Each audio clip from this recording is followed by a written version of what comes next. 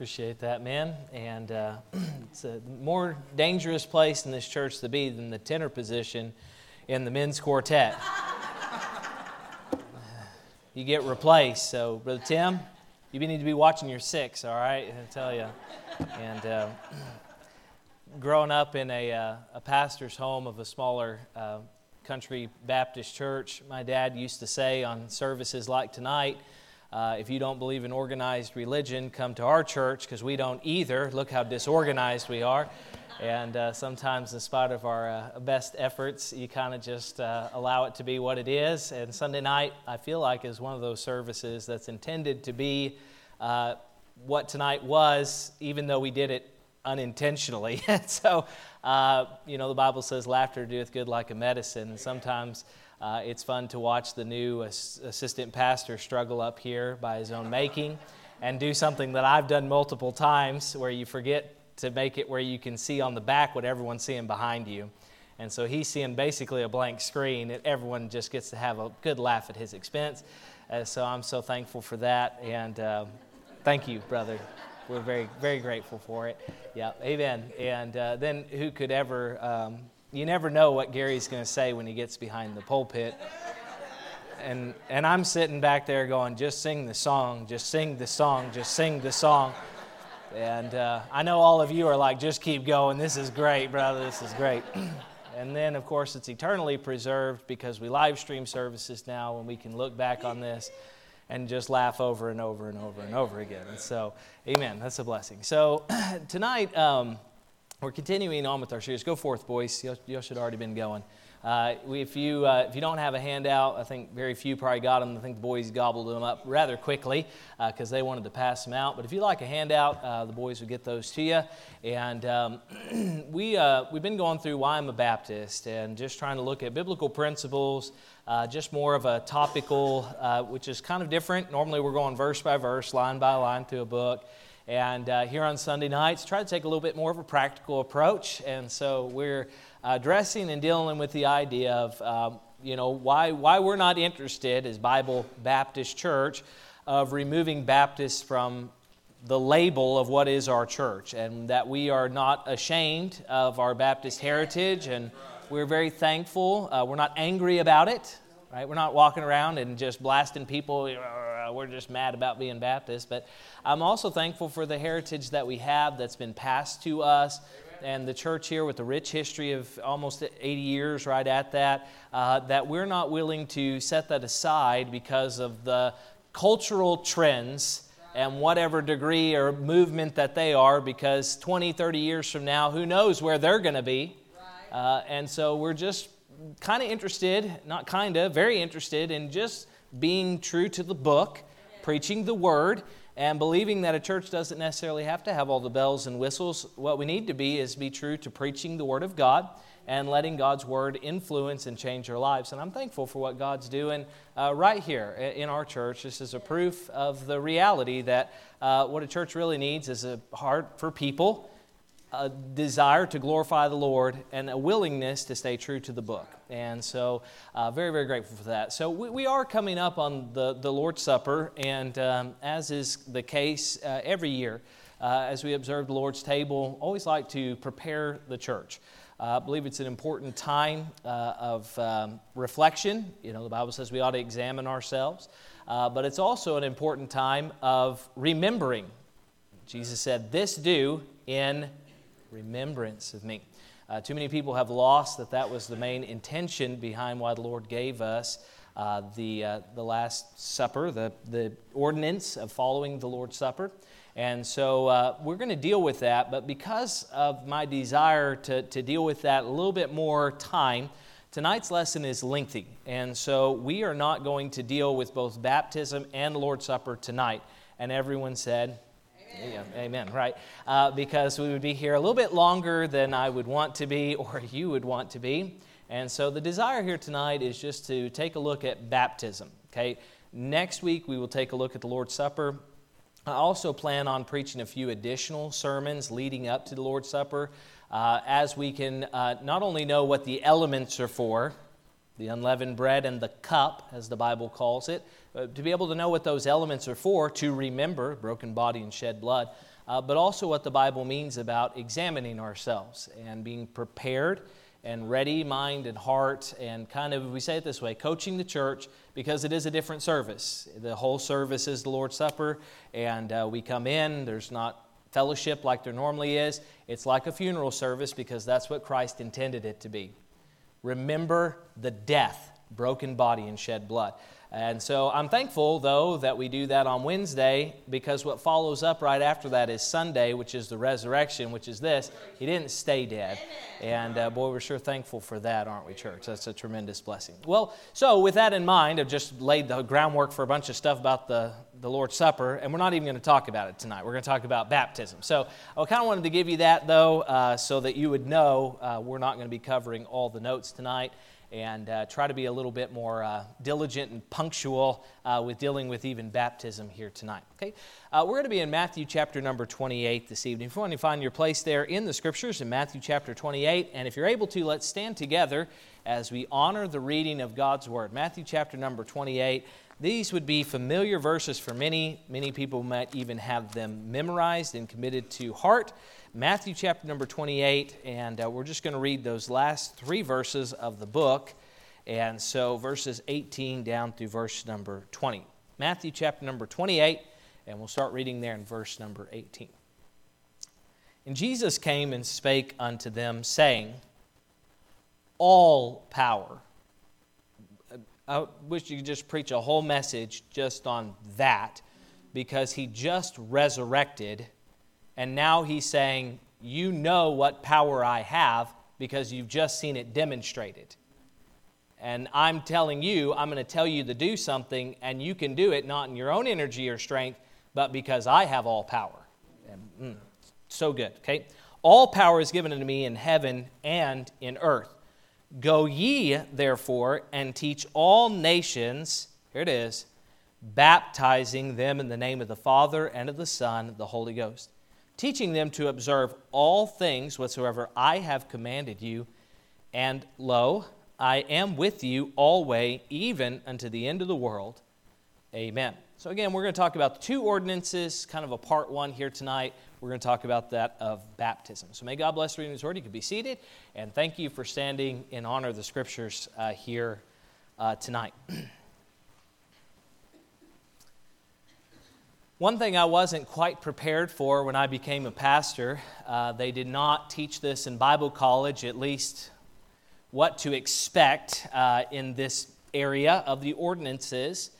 And then I went on staff for 4 years as a youth pastor at a church, and never personally, as a youth pastor, you don't handle these things, so I didn't really deal with it there. And then I became a pastor at the ripe old age of 26, and as I started experiencing what pastors experience, I started to realize in our society today, in our world today, there were no greater issues that had a person that would come to church and then would just leave and not come back other than the ordinances.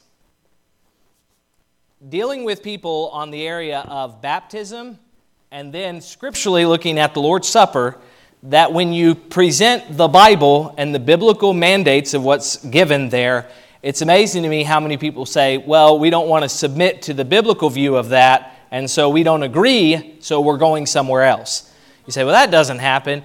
That is, in my estimation, the number one reason why, since I've been pastoring for 10 years, the number one reason why people come and they love the church, they love the preaching, they love the singing, they love everything about it, and then decide to leave because of a disagreement about one of these issues. So say this, is this a relevant sermon? Absolutely.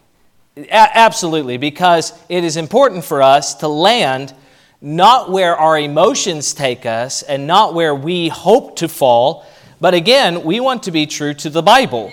And we want to be sure that where we're thinking and where we are as a church positionally lines up with God's Word. And regardless of what the social trends are, again, or where things are moving or what other churches are doing, let's be true to the Bible. So much so that I know there are churches that just advertise and just blast out there, hey, come just enjoy the Lord's Supper with us. The whole community, just come on out. We're having a big smorgasbord of the Lord's Supper. And for me, I look at that and I go, man, that just doesn't line up with the Scriptures and the idea of open communion and that of baptism. That someone says, well, I got sprinkled as a baby. That should be good enough, right? And you say, well, that just doesn't line up with the Bible. And so we're going to do this here tonight. Take a look at what the Bible has to say about baptism.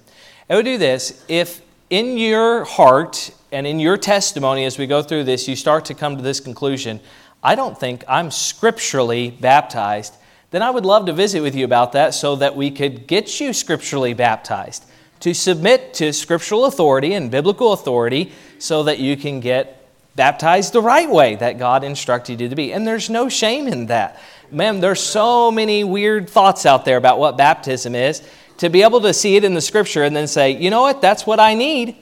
There's no greater thing you could do than to submit to what God wants you to do in your life. Now, so by way of introduction here, just kind of jump into the notes and start working on this. We believe in two ordinances, baptism and the Lord's Supper.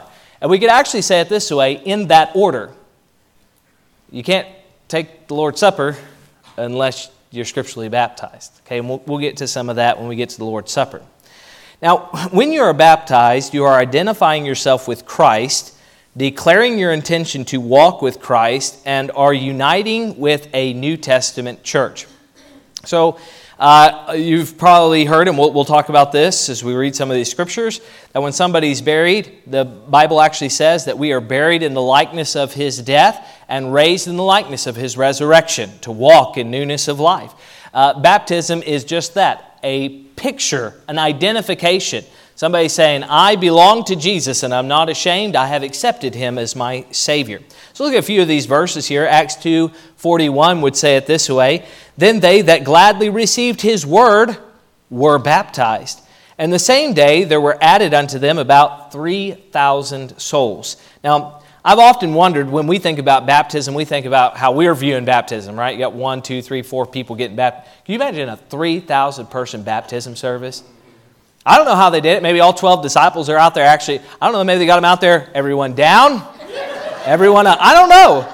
But they were all baptized that day, and I'm trying to make light of it. Just in my mind, I imagine, how do you baptize 3,000 people? But they were added to the church that day. It's incredible. I'd love to be there for that service. Awesome.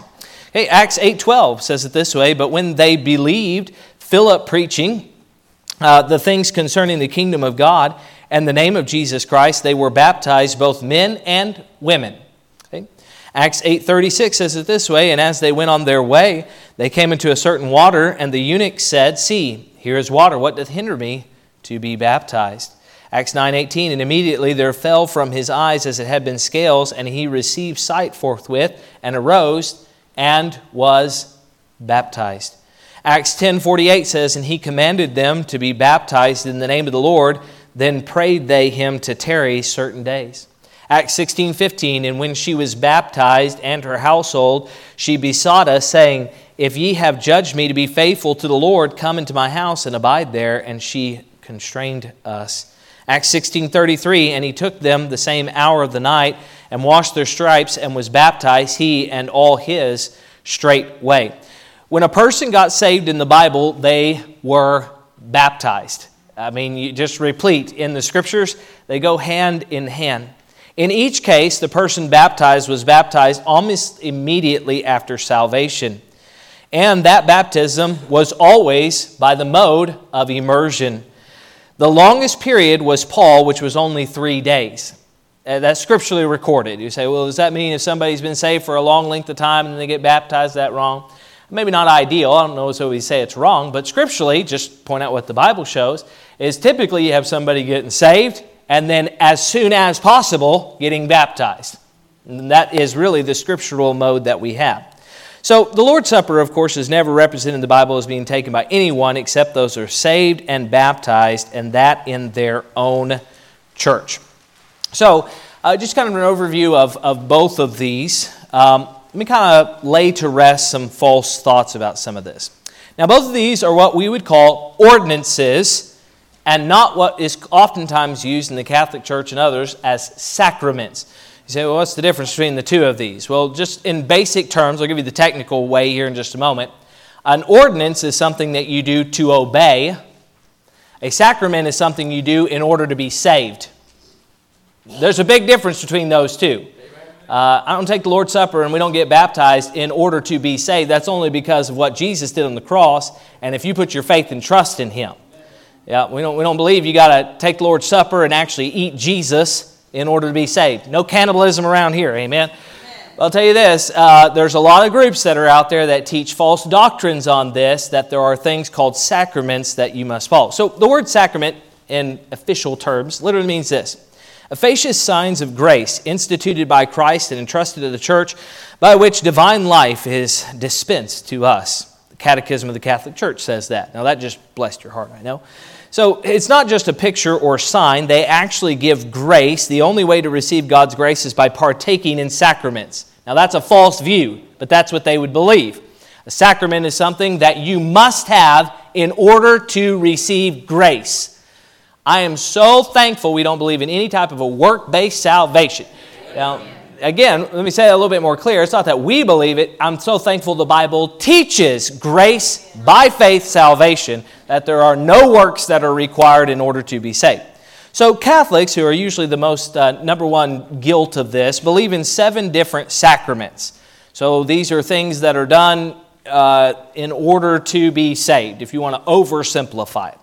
Of course, number 1 would be this: baptism. This is why they are baptizing infants, is they believe that they need to have their sins washed away, and that can only happen as they pour a cup of water on their head. The priest does that. Okay, obviously a false view there. The Eucharist, what we call communion or the Lord's Supper, that they would take this almost every service, that they would kneel and the priest would come by and give them the wafer and drink the cup, and they would do that in order, as they believe, to literally eat and drink Christ, His actual body and blood, so that they have Him in them, that they must do that in order to be saved. Confirmation, they believe this is the giving of the Holy Spirit, not like a Pentecostal way. Pentecostals believe in a double blessing, get the Holy Spirit and weird things happen. And again, there's no scriptural evidence for that. Actually, the Bible teaches when you get saved, you get the Holy Spirit. Instantaneously, you receive Him. Okay. Letter D there, reconciliation or confession. This would be going into a booth there and letting the priest know all the dirty, rotten things you did, because you don't have the priesthood of the believer according to the Catholic. You can't go to Jesus on your own. You need someone to go to Him for you. We've already talked about that we have the priesthood of the believer. We can go directly to Christ and ask for forgiveness of sins and be reconciled to Him directly that way. Okay? Anointing of the sick. The physically sick being anointed with oil. And again, I know people have different views on this, even Baptists. Personally, I believe when it talks about there in the book of James in chapter 5 being anointed with oil, it's talking about medicinal purposes. Hey, do what's able to be done physically with medicine, but healing is of the Lord. And so the prayer of faith is what saves them, not the medicine, but that doesn't mean you leave off the medicine.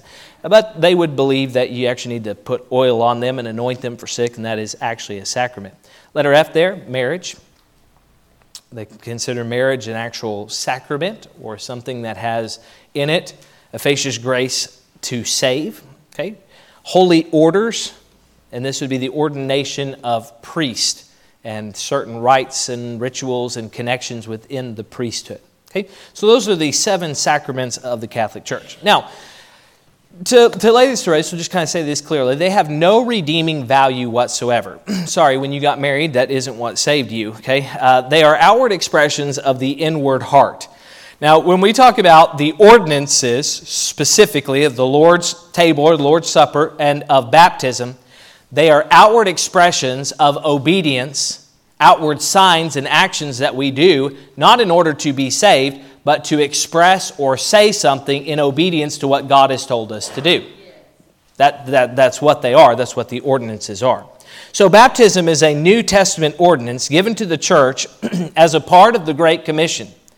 It is not a matter of location when dealing with baptism. It's a matter of authority, and we'll definitely talk about that a little bit later. You say, does it matter if you get baptized in a baptistry or in a river or in a lake? It really doesn't matter. Actually, when the Ethiopian eunuch said to Philip, what doth hinder me to be baptized? And he goes, see, there's much water here. Well, we got enough water. That's all we need for you to be baptized, right? It's got to be the right authority and under the right circumstances of a person who's been saved. And, of course, we'll go over all that here in just a moment. It has very little to do with the place of baptism. It has so much more to do with the right candidate and under the right authority. So, number 2 there, you may enjoy crackers and grape juice at your house, but that's not the Lord's Supper because it is a church ordinance. Again, just as with baptism, the location doesn't matter. As with the Lord's table or the Lord's Supper, if you want to call it the Lord's Supper at home and eat unleavened bread and grape juice, that's great. You can eat it all you want, but it's not the Lord's Supper. Because it's a church ordinance that must reside under the authority where God rested the authority in His New Testament church. So, again, that's why we call them church ordinances. Okay. So why are there only 2? It's a good question to ask. So we'll look at 3 logical reasons why there are only 2 ordinances that are given to us. There is one group of Baptists that believe there's a third one. Anybody know what that third one might be? Foot washing. I'm thankful that we don't hold to that being an ordinance. I guess it would be too terrible of a thing with that. It's just, I love Kyle Hastings, but I ain't washing your feet, brother. That's rough, isn't it? Okay, 1 Corinthians 11:2 says this. It says, "Now I praise you, brethren, that you remember me in all things and keep the ordinances as I delivered them to you." 1 Corinthians 11:23 would go on to say this, "For I have received of the Lord that which also I delivered unto you, that the Lord Jesus, the same night in which He was betrayed, took bread." And we know this is Paul instructing the Corinth church who is taking the Lord's Supper wrong. He was saying, what I'm giving to you is what I received from the Lord. This is directly from Him. 1 Corinthians 15 verses 3 and 4 would say it this way, "For I delivered unto you first of all that which also I received, how that Christ died for our sins according to the Scriptures, and that He was buried, and that He rose again the third day according to the Scriptures." So let me give you 3 things here. Again, 3 logical reasons why there's only these 2 ordinances. The first one is this: it must be instituted in the Gospels. It had to be prepared, brought forth, initiated by Jesus Christ Himself. And again, we have some scripture here. We're not going to turn to those and look at them. But Matthew 3, John 4 talk about baptism. Matthew 26 through 30, the Lord's Supper. We believe, and I believe the Bible teaches rather clearly at least, that the church began with Jesus Christ in His earthly ministry. It did not start on the day of Pentecost. It started on the day of Pentecost, and all the things that were given to the disciples as instructive died with the disciples. But if they were given to the church, they live in perpetuity with the church, which will exist until Christ comes again. And so we say this: it's important that they were instituted or given with the Gospels and given from Jesus to that first church, so that they live in perpetuity to this day. Second thing is, it must be practiced in Acts. Acts is a very transitional book. It'd be a dangerous thing for you to try to develop doctrinal stances on Acts alone, because you have in Acts the gospel being only to the Jews, and then being to the Samaritans and the Jews, and then eventually going to the Gentiles. That was interesting with Peter, right? The sheet coming down, kill, eat, and Peter goes, "Not so, Lord. I haven't eaten that stuff ever," and it didn't happen. And God's telling him there, "I said kill and eat, kill and eat." And he goes to Cornelius there, and he gives them the gospel, and they receive the Holy Spirit in a very powerful way as a sign that salvation had come to the Gentiles. And Peter said, there's evidence. How can we hinder these people to be baptized? It's clearly that the gospel has come to them. But in the book of Acts, obviously it being practiced is showing this, a continuation from it being administered and given in the Gospels, and now being practiced in the early church in the book of Acts as a pattern of, hey, this is something that the early church was doing. Third thing is this: it must be instructed upon in the epistles. The epistles, of course, being those letters that are written during the time of the Acts, and all of the time after that. Of course, you have the book of Romans and 1st and 2nd Corinthians, and most of the New Testament there are the epistles. Now, again, we have those scriptures that are given for us there, in which we see both baptism and the Lord's Supper being further instructed on and given in those epistles. There are only 2 that follow all of these things, being given by the Lord Jesus Christ, practiced in the book of Acts, and then further explained in the epistles. So, of course, there are some deviations from the ordinance of baptism, some things that are not what they should be, and they're not lining up with Scripture. So I'm just going to mention these. We won't dig into them real deep here. One is baptismal regeneration. That is the belief that the water washes your sins away. That is not scripturally accurate. There's only one thing that can cause our heart to be cleansed of sin and for us to be made right with the Heavenly Father, and that is the shed blood of Jesus Christ alone. A person wouldn't believe and trust in Him. As much as I know you all love the Bridgeport water, it does not have grace in it that can... That was a joke because it's Bridgeport water. But anyways, and there's nothing special about the water here at the church. Some churches would teach we got holy water, I'm telling you, we got the same water you got at home, okay? There's nothing magical or spiritual about us filling up this baptistry up here that makes the water somehow better or holy or more righteous to be able to do something special in your life, okay? It just doesn't work that way. Second thing is infant baptism. Obviously, this is born out of baptismal regeneration. If the water washes your sins away, I don't want my baby to die and go to hell. So I need to wash their sins away as soon as they're born.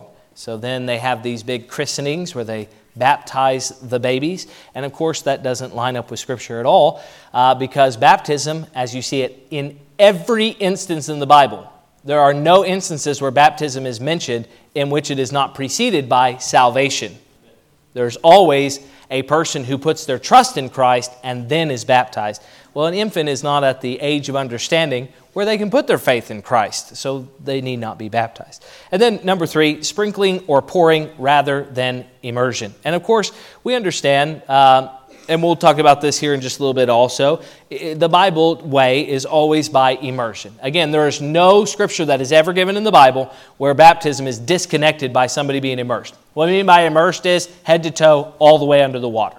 Not pouring water on them, not sprinkling water on them, but completely being immersed. Now, scriptural baptism. You say, well, you keep talking about scriptural baptism. Does somebody have a scriptural baptism? Does it line up with the Bible? Well, there are 4 requirements for something to be what's considered a scriptural baptism. All right? Again, for sake of time, I'm going to run through these quickly, but we could spend a lot of time on each one of these, okay? So the first one is this, candidate. It has to be a born-again believer. If somebody gets baptized before they're saved, that baptism is not good. So just kind of run this down. Conversations I've even had with folks that come in and they have been truly saved, but they got baptized maybe as an infant or baptized by something way before that moment of conversion. And talking to you, be like, I'm glad, I guess, that happened beforehand, that you had some exposure to some truth of the gospel or some religion beforehand. But the Bible teaches that now you have been scripturally saved and you put your faith in the Lord, now is the time to be baptized. To be able to have that conversation with somebody, that a proper candidate is somebody who has been saved. Number 2, mode. The mode is always by immersion, and we'll talk more about that here in just a moment. Number 3, motivation. I've known people who want to be baptized. Motivation there was number 3. I've known people who want to be baptized because they want to feel better about something, or they want to turn over a new leaf, or it's because their buddy's doing, or I want to get baptized because I don't want my spouse to be scared to be baptized, so I want to do it with them. Those are wrong motivations behind why somebody wants to get baptized. Well, why does somebody need to be baptized? Well, 1, I got saved and I want to follow the Lord in obedience because He told me to do that. And also, I want to identify with Him. Death, burial, resurrection, I want to say I'm saved and I'm testifying that I have put my faith and trust in Christ. Number 4, this is the one by and large that we've always had hang-ups with, which is this, authority. And we'll talk more about it, but the authority rests within the New Testament church and what we would believe a doctrinally sound church, which would be a Baptist church. Okay, so again, there are those who would maybe cross hairs with that, but we believe we have scriptural grounds for that. If any of these are missing, then you do not have a scriptural baptism. Okay, you got to follow these: the right candidate, right mode, right motivation, right authority. Otherwise, we do not have something that lines up with the Bible. So let me go through a few of these here real quickly. Mode. Let's revisit that a little bit here. Mode is by immersion. So there's three ways that it can be done, or baptism has been talked about. You can sprinkle, you can pour, or you can immerse somebody. And obviously only one of those three is right. Now we have some scriptural examples here. Matthew 3:6 says it this way, and were baptized of him in Jordan, confessing their sins. Why in the world do you have to be in Jordan unless you're getting dunked? You could be standing on the banks and be getting sprinkled a lot easier. You ever see these pictures of Jesus' baptism and they're like this deep in the water and John the Baptist is like dumping water on his head? And I'm like, what is going on here? Right? The scriptural evidence is that they were by immersion, and that's what John was doing there in the Jordan River. Okay? Matthew 3:16 would say it this way, and Jesus, when he was baptized, went up straightway out of the water, and lo, the heavens were opened unto him, and he saw the Spirit of God descending like a dove and lighting upon him. The scripture says there that he came up out of the water, which implies he was in the water. Sometimes grammar is hard. John 3:23. Sorry, sarcasm, die. Okay, John 3:23. And John also was baptizing in Aenon near Salem because there was much water there, and they came and were baptized. You don't need much water to sprinkle or to pour, but you do need a lot of water to immerse somebody.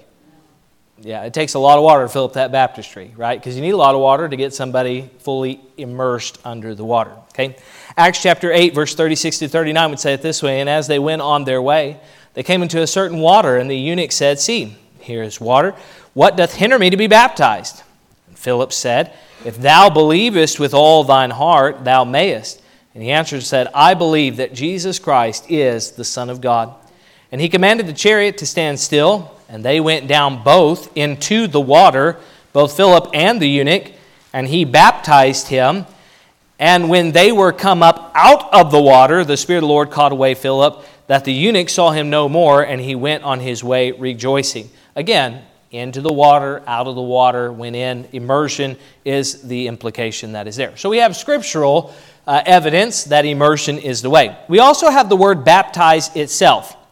If you go to any and every existence of a Greek lexicon, this would be like a dictionary for Greek words. Okay, so you can take Greek words and figure out their root meaning in English and what all they mean. Every single one of them have as the primary use for the word immersion this. By the primary word is immersion. I mean, the actual use of the word in every Greek lexicon is this: immersion.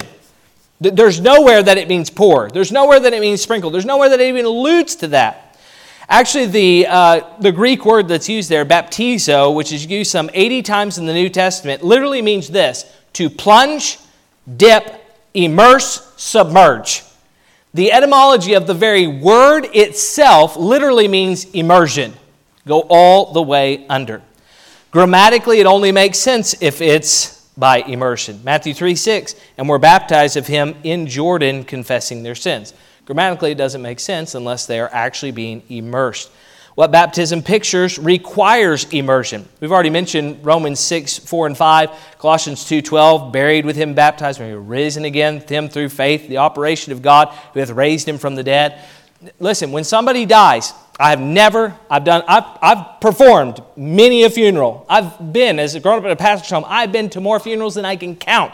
I have never, ever, ever gone to a graveside and seen the people that are burying the person go, he is now buried. Ever. I've never seen someone take a cup of dirt, dump it on somebody and go, we're done. Literally, when people are buried, they go in the ground. I mean, even with tombs, the descriptive language that's used in the Bible is that they went in the ground, into the tomb, right? And so even the picture that's being presented of baptism, dying, buried, rose again, requires that they go by immersion, or else it loses the picture of what it's all even about. Church history also shows immersion. All the way up to the 1700s, Catholics were accepting sprinkling or immersion. They don't do immersion anymore, but up to the 1700s they were. Martin Luther said it this way: I would have those to be baptized to be altogether dipped. Amen? All the way in the water there. John Calvin said it this way: the word baptized means immersion. And it is certain that this was the original mode. John Wesley said it this way. Romans 6:4 confirms the ancient mode was immersion. Sprinkling didn't even begin to be accepted or popular until infant baptism came along hundreds of years after Christ. And so here we have very clearly the mode is by immersion. All right, let's do this quick because this is a big one. Authority. Who has the authority to baptize? Who has the ability to take somebody and actually baptize them? Now, probably the most popular answer that I get to this is the preacher, to which is an incorrect answer. Now, I know why people say that, because typically that's what you see in a church service. You see the pastor or the assistant pastor, or whoever it is doing the baptizing. But scripturally, that's not the correct answer. So we need to kind of dig into this a little bit here. So the Great Commission, as we read at the beginning of the service here, Matthew 28, 18 through 20, we have to ask this question: to whom was the Great Commission given in Matthew 28, 18 through 20? When Jesus said, all power is given to me in heaven and earth, go ye therefore. He's given the instruction. This is the mission statement of the church. Does anybody ever ask, what's Bible Baptist Church's mission statement? I go, Matthew 28, 18 through 20. Okay, that is our mission statement. So we say this, what are we supposed to do as a church? What's been the commission that's been given by God? Who is the go ye when he says, get people saved, teach them all things, baptize them, and then teach them, right? Disciple them, bring them up in the Word. Well, who is that instruction given to? Well, you got one of three options here. Number one, the apostles. If it was given to those 12 men, or at this point 11 men, if it was given to them, when they died, it died with them. That's the end of it. Second thing, this is maybe a little bit more popular of a view, individuals. Was it given just to individuals? So we say the Great Commission is given. A Great Commission is for you, and it's for you, and it's for you, and it's for you, and it's for you. The Great Commission was just given to all individuals. This is a very popular view today because the universal church has kind of become a popular view. That there is no local church. It's all just a big universal invisible church that's out there. Now, the individual leads to Christ, baptizes, and teaches. Is that what he had in mind there? That it's up to you as an individual to see somebody saved, then you go baptize them, then you teach them all things. If you follow it out to the logical conclusion, that's not what Christ intended as you read the New Testament. It's not your responsibility as an individual by yourself, apart from any entity, to be the sole begin and end of somebody's growth in Christ. So what was he given to? Well, there's one final answer you're left with, which was this: the institution of the New Testament church. The church is the proper answer there. We would say an emphatic yes, this is who it was given to. Jesus gave this commission to the only organization and organism he founded, which is the church. So he said it this way: who has the authority to baptize? The church does. So we say it this way, Brother Kyle Hastings here, some teenager gets saved, he's working with the youth, and they say, you know, Brother Kyle's been really influential in my life, and he's really invested in me, and he led me to the Lord. Could Brother Kyle Hastings baptize me? Well, we'd bring it for the church. Church, do you all mind if Kyle Hastings does the baptizing here? And the church says yes, because the authority vested is within the church. Then Brother Kyle Hastings, get up there and baptize him. Why? Because it's not about who's doing it, it's where the authority lies, which is with the church. Now, we oftentimes have the pastor that's doing it, somebody that's on staff at the church, because there's an inherent investing of authority from the church into that individual to do those ordinances, to administer the Lord's Supper and to give the baptizing there. Okay, so authority is important.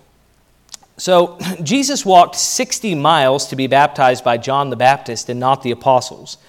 There were many places he could have gotten baptized in Galilee, but he had to go where the authority was at.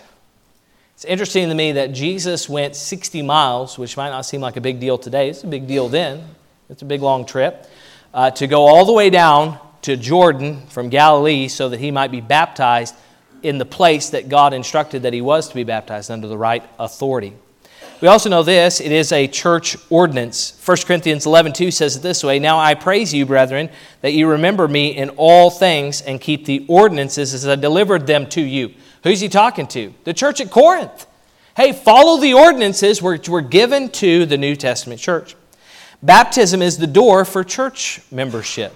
We read that in Acts chapter 2 and verse number 41, which talked about the 3,000 souls that were added. It talks about when they were baptized, they were added to the church. Baptism is the door by which church membership then is given. The Lord works through His church. There's one thing. Jesus died for the church. Jesus loved the church and gave Himself for it. This is the institution, the organization that Christ Himself developed and established. It has nothing to do with somebody coming up with it. God established it. And so the Lord works through His church, not just in baptism, but in many other ways. There are consequences and dangers of open baptism. We say, well, what would the dangers be? Well, if we just kind of open the floodgates and say, if you've been sprinkled, dipped, poured by this group, that group, or any other group, and just come on in, we welcome everyone. Now, again, understand we're talking about church membership. Somebody being actually a part of the body and being involved in the ministry and the inner workings of what happens in the church. Listen, we want everybody to come and be a part of our services. Amen. Absolutely. So he says, what would you do if somebody walked in from this lifestyle or this background, or they looked like this or they had that? And we'd say this. We'd shake their hand, give them a welcome packet like we would anybody else, and say, thanks for being here. We're glad you're here. Amen. We want them to hear the gospel and be saved. We want them to know the truth of the Bible. But understand what we're talking about here is not talking about entrance into the church to be a part of a service. We're talking about entrance into the membership of the church to be an effective part of the body of Christ, this local New Testament church. So what happens, the danger of just opening yourself up to everyone join, it doesn't matter any of your baptism background. Well, baptism not only aligns you with Jesus Christ, it also aligns you with the set of doctrine.